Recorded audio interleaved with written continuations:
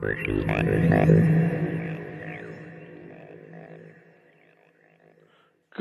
afternoon and welcome to Telehealth, Redefining Delivery of Care and Igniting Radical Change in Healthcare, a Health System CIO Media Inc. production sponsored by Philips.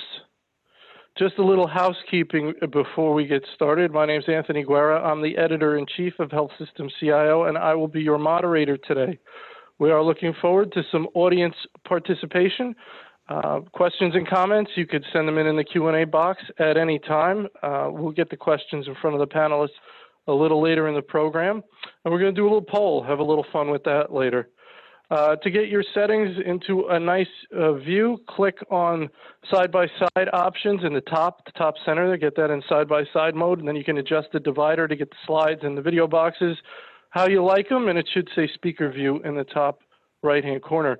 Just so you see how we're going to spend our time today, first we're going to about 35 to 40 minutes with our panel discussion featuring John Kravitz, CIO at Geisinger Health System, Kathy Ross, CIO at Broward Health, and Dr. Adam Siever, Chief of Medical Affairs, Patient Care, and Monitoring Solutions with Philips. All right, we're going to jump right in. We've got a lot to talk about, and we're looking forward to it. So, John, let's start with you. Can we get an overview of your organization and role? Sure. Thank you, Anthony. Yes, my organization is Geisinger Health System. We are about a $7.2 billion net revenue organization, integrated delivery network, 13 hospital campuses, well over 500 clinic locations, a medical school, and a health plan of about 600,000 members. And my role is corporate chief information officer, so I have the responsibility for all areas of technology within the organization. And I've been with Geisinger Health System just about 11 years, CIO 4.5 years. Excellent, John. Thank you. Kathy? Hi, yes. My name is Kathy Ross. I'm the Chief Information Officer for Broward Health System located in Fort Lauderdale, Florida. We're a 5-hospital health system. We have about 1,700 beds. We are a safety net public hospital health system, one of the 10th largest in the United States. We cover 2/3 of the county of Broward County, and that's it. Excellent, Kathy. Thank you. Dr. Siever? Yes, my name is Adam Siever. Thanks, Anthony. It's a pleasure to be a part of this. I serve as head of medical affairs for 2 businesses within Philips, which is a large global medical device company. My responsibilities are for pre-hospital care, including defibrillation and monitoring, as well as hospital respiratory care, which has certainly seen a boom in the last few months. I also serve as a physician specialist in a large telehealth program. I continue my clinical practice in an EICU for Sutter Health in Northern California, covering 10 hospitals, 15 ICUs. And last night we had a census of about 160 patients. Very good. Thank you. All right, next question. We have all seen how the pandemic placed tremendous stress on hospitals with unprecedented increases in acute care resource constraints, unpredictable demand, and the threat of potential repeat outbreaks on the horizon. Can you provide an example of what worked well during the COVID-19 crisis? Kathy, let's start with you. Well, honestly, when the pandemic started, we started operationally decreasing what we were doing. We stopped with elective surgery so that we could prepare for the surge, and that was predicted.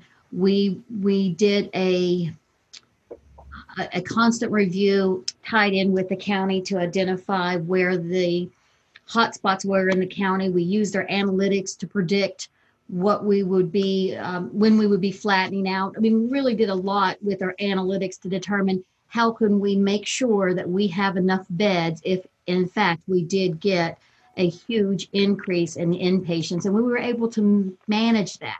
However, we are currently in another hotspot, being down here in South Florida, and we are doing the same thing. We have stopped our elective surgeries. We are using our analytics. We're predicting when we feel that our peak will be projected, and we are looking on a daily basis, how many beds we have, what resources we have. We have a call every day to review how many ventilators, how many PPEs, how many devices, we have, and as well as resources. And that honestly, one of our biggest challenges at the moment is clinical resources for respiratory therapists, critical ICU nurses, some farm techs. I mean, we're really getting short staffed is our biggest issue. Short staffed. Okay. All right. John? Yeah, so I think things that Kathy had referenced, we've done the same with, when we were in the hotspot period, which we are not in currently, but we are preparing for, I would say, a second round of COVID hitting our organization. Geisinger is throughout Pennsylvania, and so our areas that we service, where we have we have 3 campuses up in the northeastern part of Pennsylvania. And that had a lot of influx from New York City, New Jersey, North Jersey coming across. And so we had a very high caseload of COVID patients, a lot of infections, a lot of people that expired from COVID. But we really had, a lot of people in our ICUs. And then we had also done a lot of overflow into med-surg units to assist in the surge. So a lot of surge planning by our chief administrative officers for each of the systems. Each location for the hospital platforms when I reference the systems. A lot on analytics, a lot of predictive analytics work by our team, who I think did a really great job on that piece as well. Mm-hmm. We were planning for the worst, and the worst really never hit other areas outside of the northeastern part of the state, again, because of that influx across from New Jersey, North Jersey, and New York City. But, I think we planned for it to be really bad. We redeployed, closed down a lot of locations, as Kathy had indicated. We have also, redeployed a lot of staff to assist from those locations that were closed. Elective surgery stopped, of course. Only emergency surgeries would occur. So, volumes way, way, way down, had a big impact negatively on the bottom line, severe impact on the bottom line. And, that process continued. Other than the obvious, use of telemedicine to make up for those acute patient visits, we've done a lot of that work. We're doing a lot of new things now, innovation-wise. We're doing a contactless check-in and rooming process, which we're doing a proof of concept with 2 clinics, about to expand it to 2 more clinics, and then start going like gangbusters, because we don't want to have to shut down clinics when COVID gets high again in our area, our territory. So what we'll do is use of a mobile device, geofencing outside of our facilities. A patient could be in their car. We know when they arrive. They don't walk right into a waiting area. They will stay in their vehicle or stay in the hospital, separated from other people, socially distanced, and then be secure text message back and forth when the room is available so they can go right into the exam room. Same on the checkout. So there are a lot of processes that we're building into that to provide a lot of automation.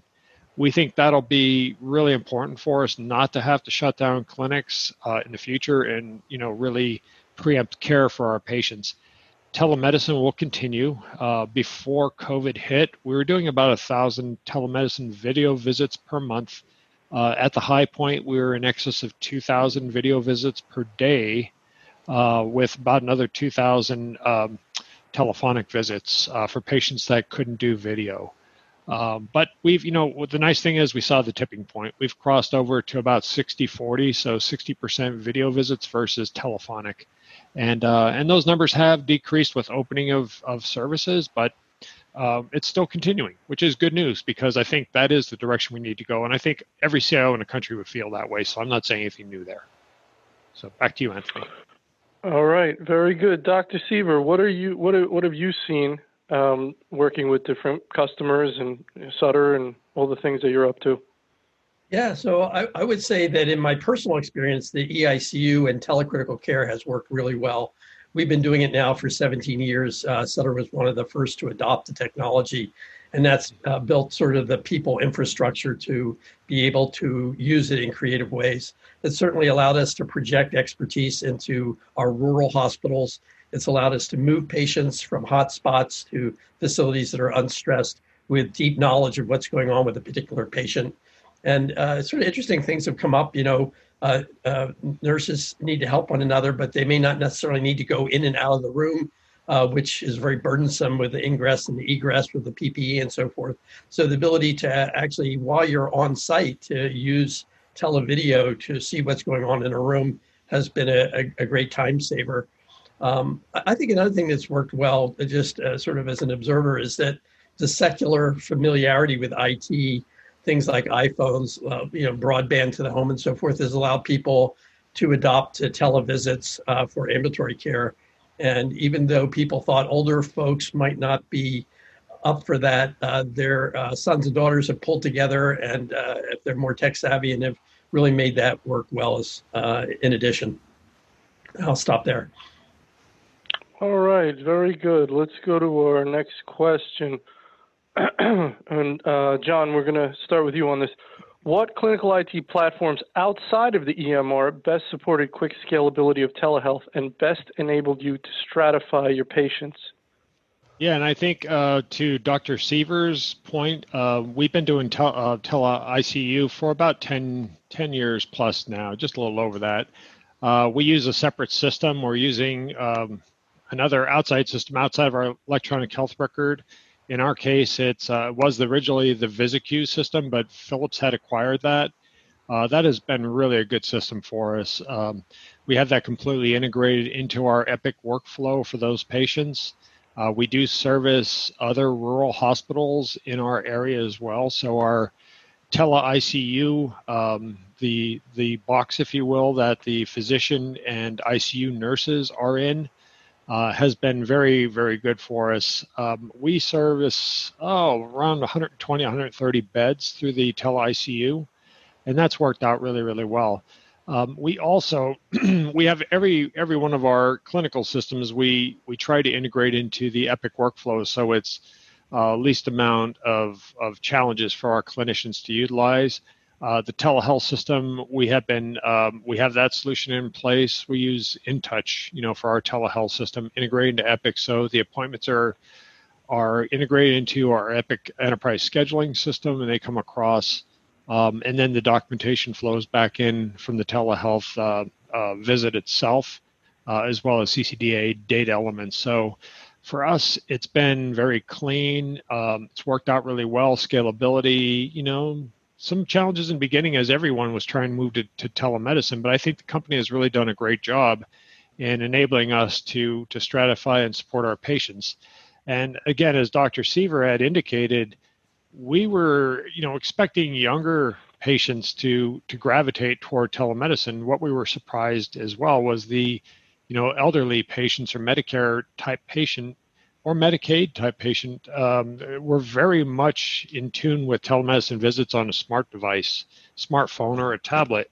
And for the most part, even though we have a rural setting, we're also in urban settings too. But rurality was the most concerning for us because of maybe limited bandwidth, limited capability cellular. But for the most part, I think we've had a lot of success with that, and very much accepted and appreciated by our patients. Very good. Kathy?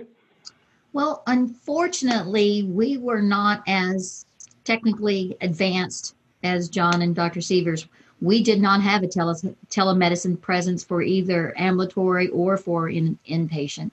So we had to quickly devise a strategy to use for telemedicine, similar to what John said about minimizing the frequency that physicians or clinicians are going into the rooms.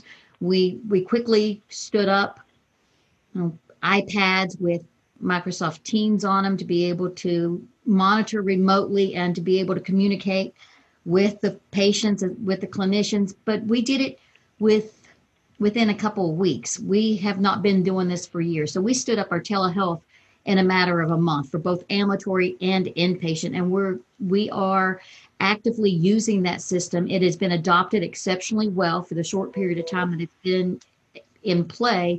And it has really changed the perception of all the clinicians in Broward Health about, even for physicians who were resistant to telemedicine prior to the pandemic.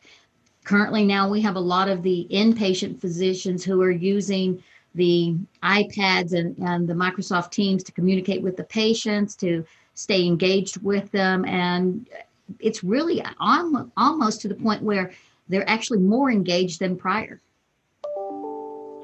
Wow. Very impressive. Dr. Seaver, your thoughts?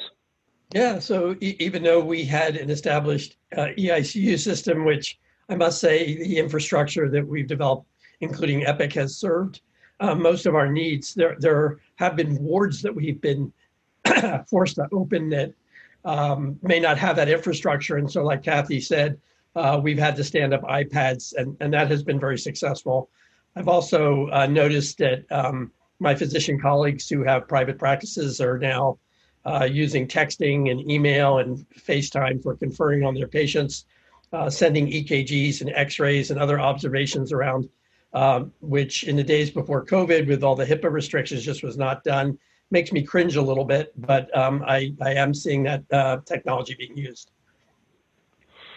All right, very good.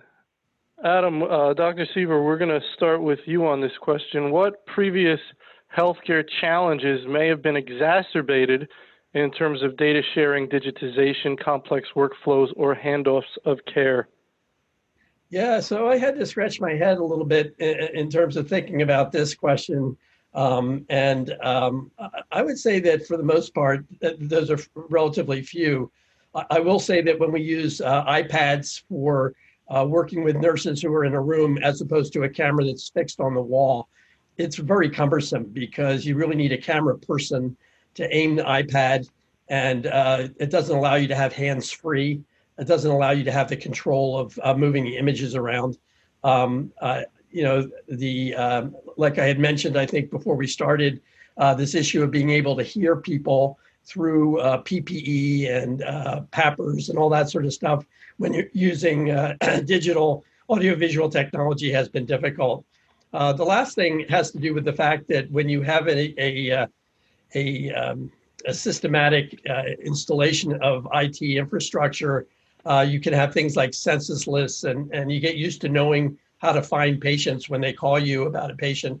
But when you stand up these sort of virtual wards, it's very difficult. It's hard to know how to get to a patient. You're scrolling through large EMR lists of patients. You don't have the thing set up. So I would say that's sort of a complication of how the digital technology has been implemented.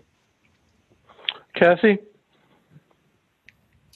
I think I had to scratch my head on this because I'm not sure that it exacerbated anything, but because of our challenges and our need to stand up additional ICU units that was not previously ICU and set some negative pressure rooms up and making sure that we had the EMR built out for these new locations probably was one of our biggest challenge. And we're still doing that to date. We're constantly redeploying locations and making them either med surge, because there was a period of time where we needed more med surge beds. So we had to convert our units that we'd set up for ICU units into med surge. I mean, just constantly making changes on a day-to-day basis based upon the needs of what we had in our facilities. That's probably been our biggest challenge during this entire pandemic. John, did this question also make you scratch your head? Because we've got two that said it did. Yeah, I was going to say, yeah, it did when I looked at it. But I would say what Kathy and Adam both said, I think are relevant because, we as well have taken med surge units and made them zero pressure units, that we could, remove the air in the units and keep it fresh and, try to keep it as clean as possible for our patients. So it did require a lot of changes, configuration changes, things like that in our electronic health record system. So yes, that was challenging and continues to be. We can flip back and forth now, but we also implemented another tool that just happens to be one of our tools from our EMR vendor that allows us to monitor patients like an ICU, but not necessarily in the ICU, which we use another system for. But this is in the med surg units and allows us to do, pulse oxygenation and other telemetry and other things for those patients in med surg beds. So that's helped us to kind of make it like a ICU light, so to speak, capability from our EHR vendor. And so, that was really helpful because we've really cut off in the past, and we've opened up just a little since we went into a yellow to a green phase within Pennsylvania and New Jersey. But what we had challenges with when we limited visitation for our patients so that we could limit exposure to people to minimize the spread of COVID. And family members, we did a lot with iPads as well as Dr. Seaver had stated. And then we used it to minimize PPE usage too, so we could position it. And it's a little weird, I got to admit it, when you're using an iPad and you try to get a stand or something to keep it positioned on the patient so they could keep tracking, how the patient's doing, looking at the instrumentation, and not necessarily have to keep gowning up, gowning down, don off, donning and doffing of equipment. So, and not wasting PPE. I think that was the most important thing for us. And then the visitation, end of life visitation, things like that. We had some scenarios where that occurred and the family wasn't able to get into it. And we utilized iPads for that. And we just used them for general visitation purposes. So, and at one point, I think we deployed 2,000 iPads just for telemedicine services to our providers to be able to assist, similar to what Dr. Seaver was talking about. So, yeah, I don't think it stressed us. Anything we couldn't manage, even in a very much remote environment where 90% of my team is working from home for IT. Only the absolutely mission critical, people to support desktops, break fix, those kinds of things. Even contact center, they're all working from home, and they work very, very well from home settings for service desk and all those things. So, yeah, I don't think it really stressed us to that level, but it was a change and, something you could adjust to. So, just to add on to what John said. Go ahead, Kath. I was just going to add on to what John said. It's the amount of work that needs to be done and the amount of time that we have to do it that's created additional stress throughout this ever since it started and for IT, because we're getting daily demands, daily requests. And we have literally been working for about 3 months, the first 3 months, virtually 7 days a week, at least 16 hours a day to meet the demands. And we're trying to level that out to make sure that we can continue to run without burning everyone out in our department, but also to make sure that we're meeting the needs of the business. So that has been extremely stressful on the organization as a whole. All right. Thank you for that, Kathy. All right, John, we're going to let you go first on this one. Consumer acceptance of telehealth has been strong in response to COVID-19 pressures. And as a number of you mentioned, even older consumers are embracing it. But for historically high utilizers of hospital care, such as those with chronic diseases, how do you see post-acute and home care changing through telehealth? Yeah, I think so. We, as an organization, try to really focus on population health because we do have a health plan. It's not like Kaiser Permanente, though, where they have a very, very large health plan. They're not a closed system, but they do service a lot of their patients in their health system. For us, it's about 40% of our patients get served within the clinical enterprise from our health plan. So think about 250,000 people of the 600,000 get services within the health system. For us, that helps us considerably because we do a lot of population health management through that process. Care gap identification when you have people with multiple chronic disease conditions, close those gaps in care, things like that. Really important for us. So what we've been doing with telehealth is we're going much more toward monitoring in the home setting. We also have a hospital at home, which is part of our system that we started probably about a year ago before COVID hit, 6 months before COVID hit, at least, if not longer. And we had physicians, nurses, pharmacists as part of that team, care management as part of that team, and they utilize telehealth pretty heavily. In fact, if patients have, in our program, and we follow about 3,000 of our patients that are pretty severely sick with chronic disease conditions, and so the idea behind it is the sickest of the sick, we want to have them if they don't have the capability for a tablet at home, we would give them an iPad that they can utilize to communicate with us.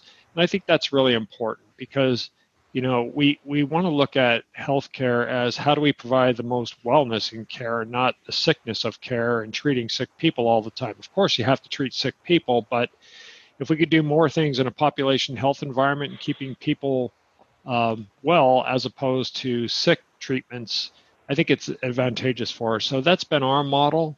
to be able to utilize that as a post-acute care back in the home setting and really leveraging it. In addition to that, we've been providing telehealth services into skilled nursing facilities. As most people are aware, that's where a lot of people have been really sick and a lot of people passing from COVID. So for us, it's extremely important that we can provide telehealth, telemedicine services through a SNFIS program directly into the long-term care facilities or post-acute care hospitals or post-acute care centers. I'm sorry. Very good, Kathy. Well, I don't think we're to the point where we have started focusing on the chronic disease yet. We're still in the hotspots down here in South Florida. I think that the adoption of telehealth has been tremendous over the last few months, and I think it's going to continue to expand. And we are in the process of reviewing how can we either partner or grow our home health practices to do more in-home monitoring, to keep the patients out, to work with our skilled nursing facilities to ensure that we can have better communication and better, to what John said, understanding of health versus just treatment of illnesses. We are growing our Healthy Intent population health platform and doing more care navigation to try to keep our patients healthy and out of the organization or out of the hospitals and even the ambulatory settings where possible, because we are still in the hotspot. So we're still developing, but I do think that post pandemic, telehealth is going to be way more prevalent in how we deliver the holistic health care than it has ever been. Well, that's what our poll question's on later, so we're going to see what everyone else thinks. That'll be interesting. Dr. Seaver, your thoughts? Yeah, no, I agree with what John and Kathy have said. Have very little to add other than I'll give you an anecdote. I work with a pulmonologist who had a chronically ill patient come in for an appointment in the office. And she called up from the parking lot because they were trying to avoid having people congregate in the waiting areas. And somehow she found out that televisits were available. And so she insisted on changing the format to being a telecall right there from the parking lot in her car. And she clearly preferred that to going upstairs. And I think the clinician who told me the story says he prefers this because there's a lot of burdensome activities to get people into the room and out and in and out of their wheelchairs. It's burdensome on the people working in the office. It's burdensome on the families and of course the patient itself.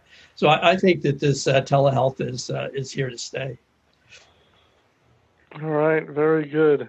Next question, Kathy, we're going to start with you on this. In the thick of navigating the COVID response, what problem-solving scenarios were most new to you and your IT team? Did you find your teams collaborating more cross-functionally than before? So I can tell you, we started on a Wednesday. It was a Wednesday, started planning for working from home on the following Monday. So we sent about 1,500 people home that following Monday. I think it was March 17th. I'm not sure. I'm not looking at the calendar. And to the other panelists' comment, we're mostly teleworking at home now. The thing that has been amazing since this started is the collaboration, the cross-functional teams collaboration, and the team cohesiveness that we experienced in IT that we really increased when we went home and started working. We had a common goal, we had a common team, and we were able to work together and come up with solutions at a rapid pace. Like I said previously, we had a need to get to decrease the supplies, to minimize the exposures to the PUIs and the positive COVIDs, and they presented that challenge to IT. Me and my team in 24 hours had a solution and stood it up. It has been a phenomenal experience. And one of the side benefits is I think the organization has really come to rely on IT to help be the problem solvers to the challenges that we're experiencing in the operational areas. And it's been, it has really developed our entire IT function as a team and broken down any silos we may have had, and it has been exceptional. I know that's a bad thing to say during this difficult time, but it has really developed and create a much more cohesive, unified IT team. Well, I don't think it's terrible to say at all. So kudos to you and your team, and I'm sure a lot of others experienced that. John, your thoughts? I would echo exactly what Kathy just said, because we're seeing a lot of the same thing from our team.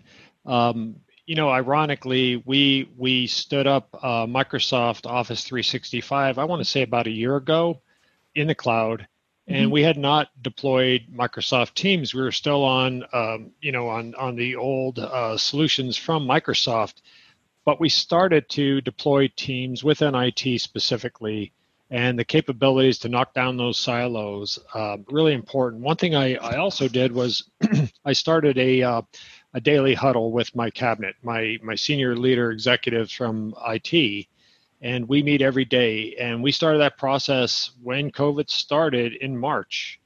And I said, at this point in time forward, this is so productive for us to knock those silos out, because you have teams that support like the electronic health record and the clinical systems, and you have administrative systems, you have the network, you've got them all over the place, telemedicine.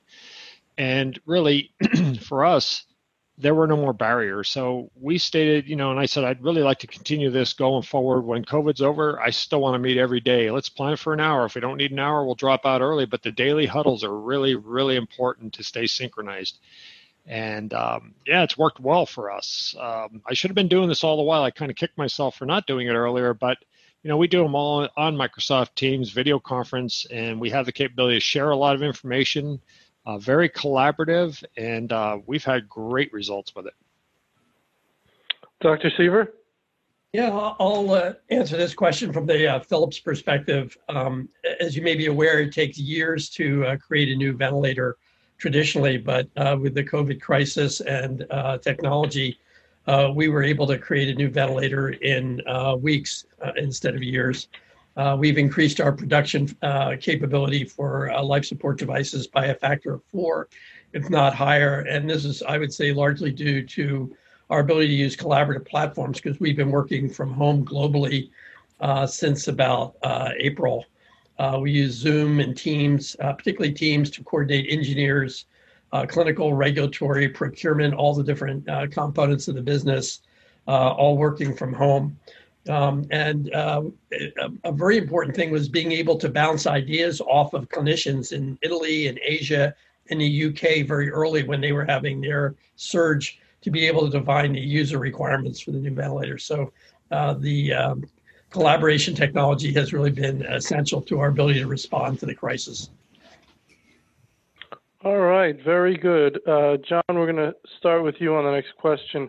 What do you see as the top 3 or 2 or 4 essential enablers of next generation technology of next generation telehealth from a technology perspective? In particular, what's the role of enterprise data? What role will enterprise data informatics and AI play in the transformation?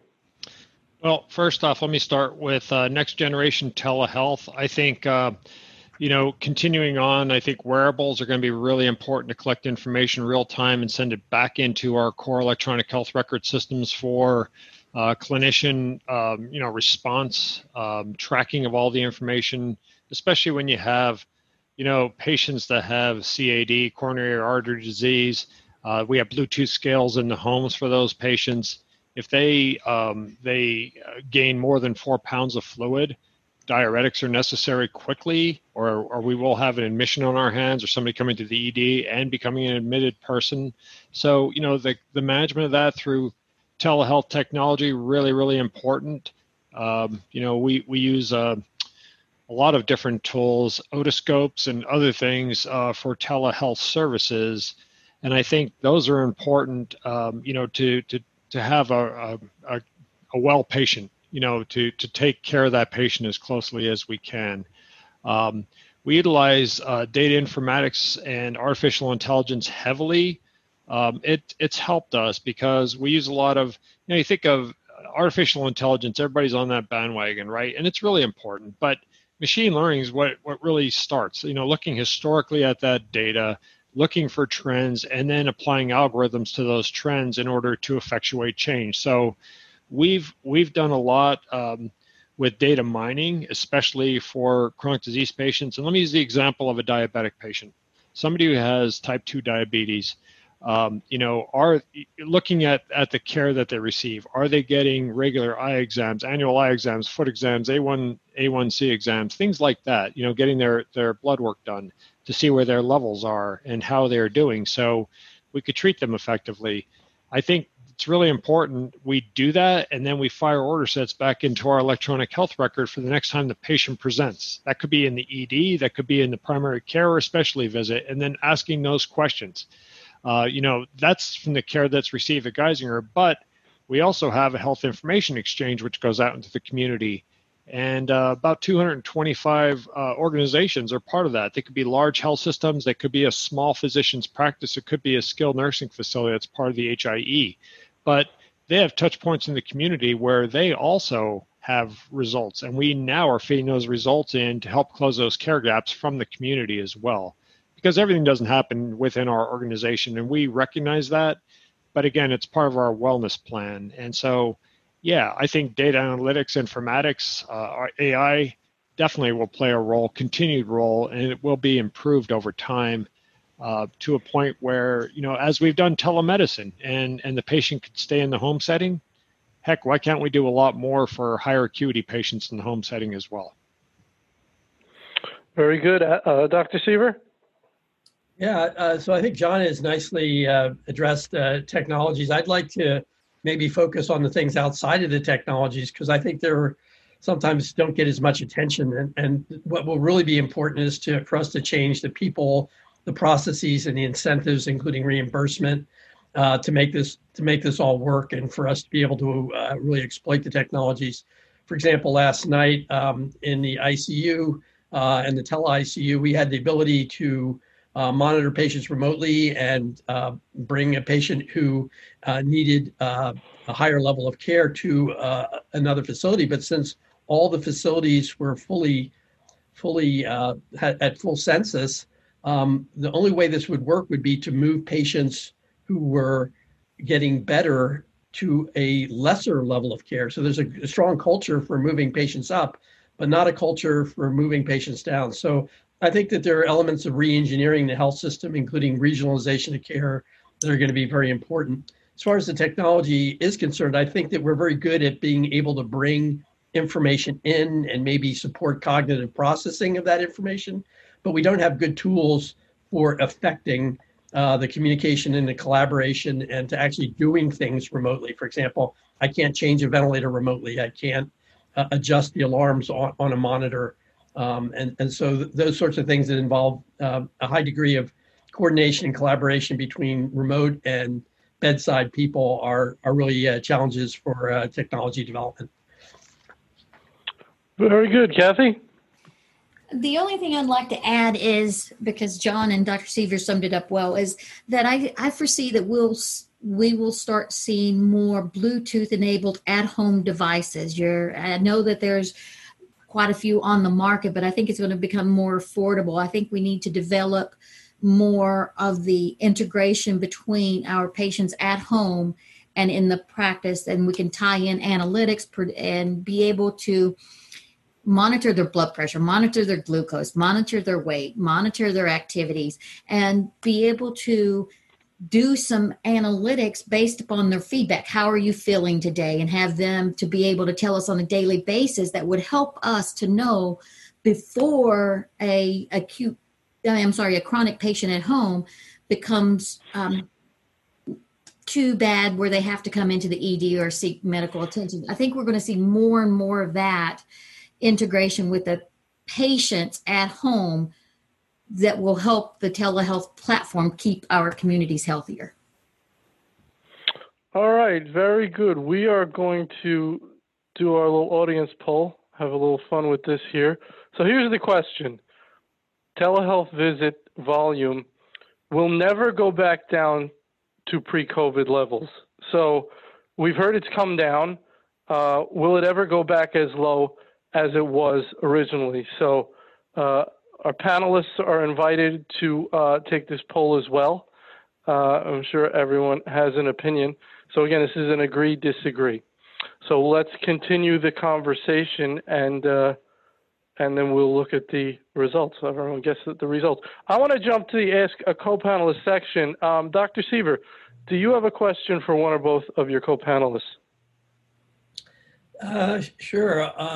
I would ask John, how are you dealing with the financial pressures of the crisis, and how has that changed your procedures for doing procurement of large or small systems? Oh, I would say we've been on a mission for a while at Geisinger to rationalize our applications portfolio. Having a lot of specialists and primary care physicians, over 2,400 employed physicians across the system, a lot of community docs as well. But we have an appetite all too often for niche systems and not staying with our core process. So what we've been doing, and we'll continue to do this to reduce expense, more integration with our platform. But the idea behind it is moving more toward our core systems, building out capabilities with an integrated model versus integrating, acquiring more, integrating into our electronic health record, and a strong governance process so that we could really look at the strategic direction for the organization and roll out systems that are noise, if you will, and not necessarily moving the organization forward to meet the strategic direction for the organization. We've struggled financially through COVID, as other health systems, probably most healthcare systems have. So we've taken a lot of initiatives in that line, and I think that's part of it to help us recover some costs. We are also, I had mentioned the contactless check-in and rooming process that's been developed with our electronic health record vendor and other process tools that we've developed, but it's taking those measures to try to mitigate as much closure in the future if we can do it to keep our patients healthy and safe. And so the same process has come up with even opening for elective procedures. The testing is intense.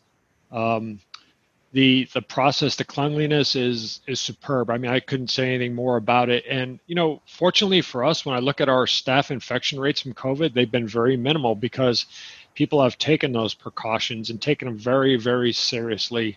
Any employees, and I go on site a day or two a week.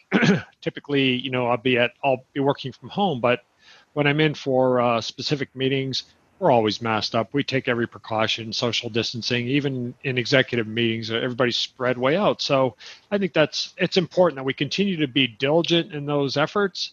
We can beat this thing, but we got to be diligent and smart about how we approach it. Let's get some, Kathy, you want to give your thoughts on the question? I'm going to have to agree with John. We have, since I've been at Broward Health, which is 2 years today. Today's my anniversary. We have stood Congrats. up. We've stood up a strong governance. And to John's comment, we're really, really aggressively managing our application portfolio, reducing down the siloed systems, third party, best of breed, and really for any new technology that we're bringing in, it has to have a business case with a metrics that has to be presented back to the governance once the project has been approved and implemented.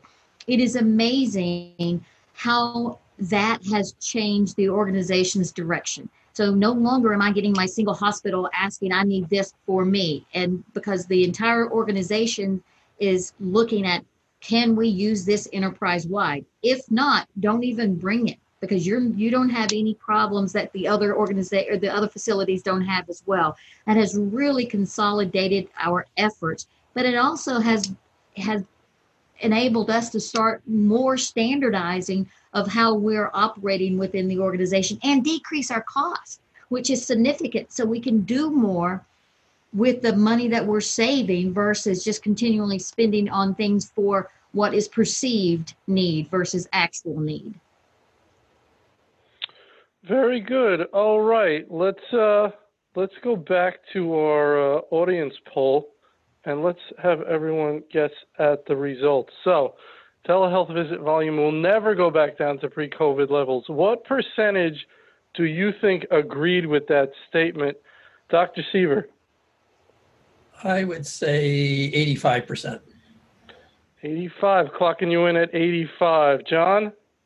I would say 91. 91. Kathy? I'm going to play, what is it? The Price is Right. I'm going to say 92. Yeah. Wow. Kathy, you are a winner. You just beat out John by using the Price is Right methodology. 94%. 94% say it will never go back down to pre-COVID levels. So we will see. But that was very interesting. John, do you have a question for either of your co-panelists? I guess, no, I really don't. I think the answers that my co-panelists have given have been very complete. And I would just ask, I guess, I didn't think of anything for this, but, going forward, do we see our employees continuing to work from home in the new environment? Do you see that as a large volume of your employees? Because some of the concerns that our organization has had is we can eliminate a lot of leased office space for support personnel.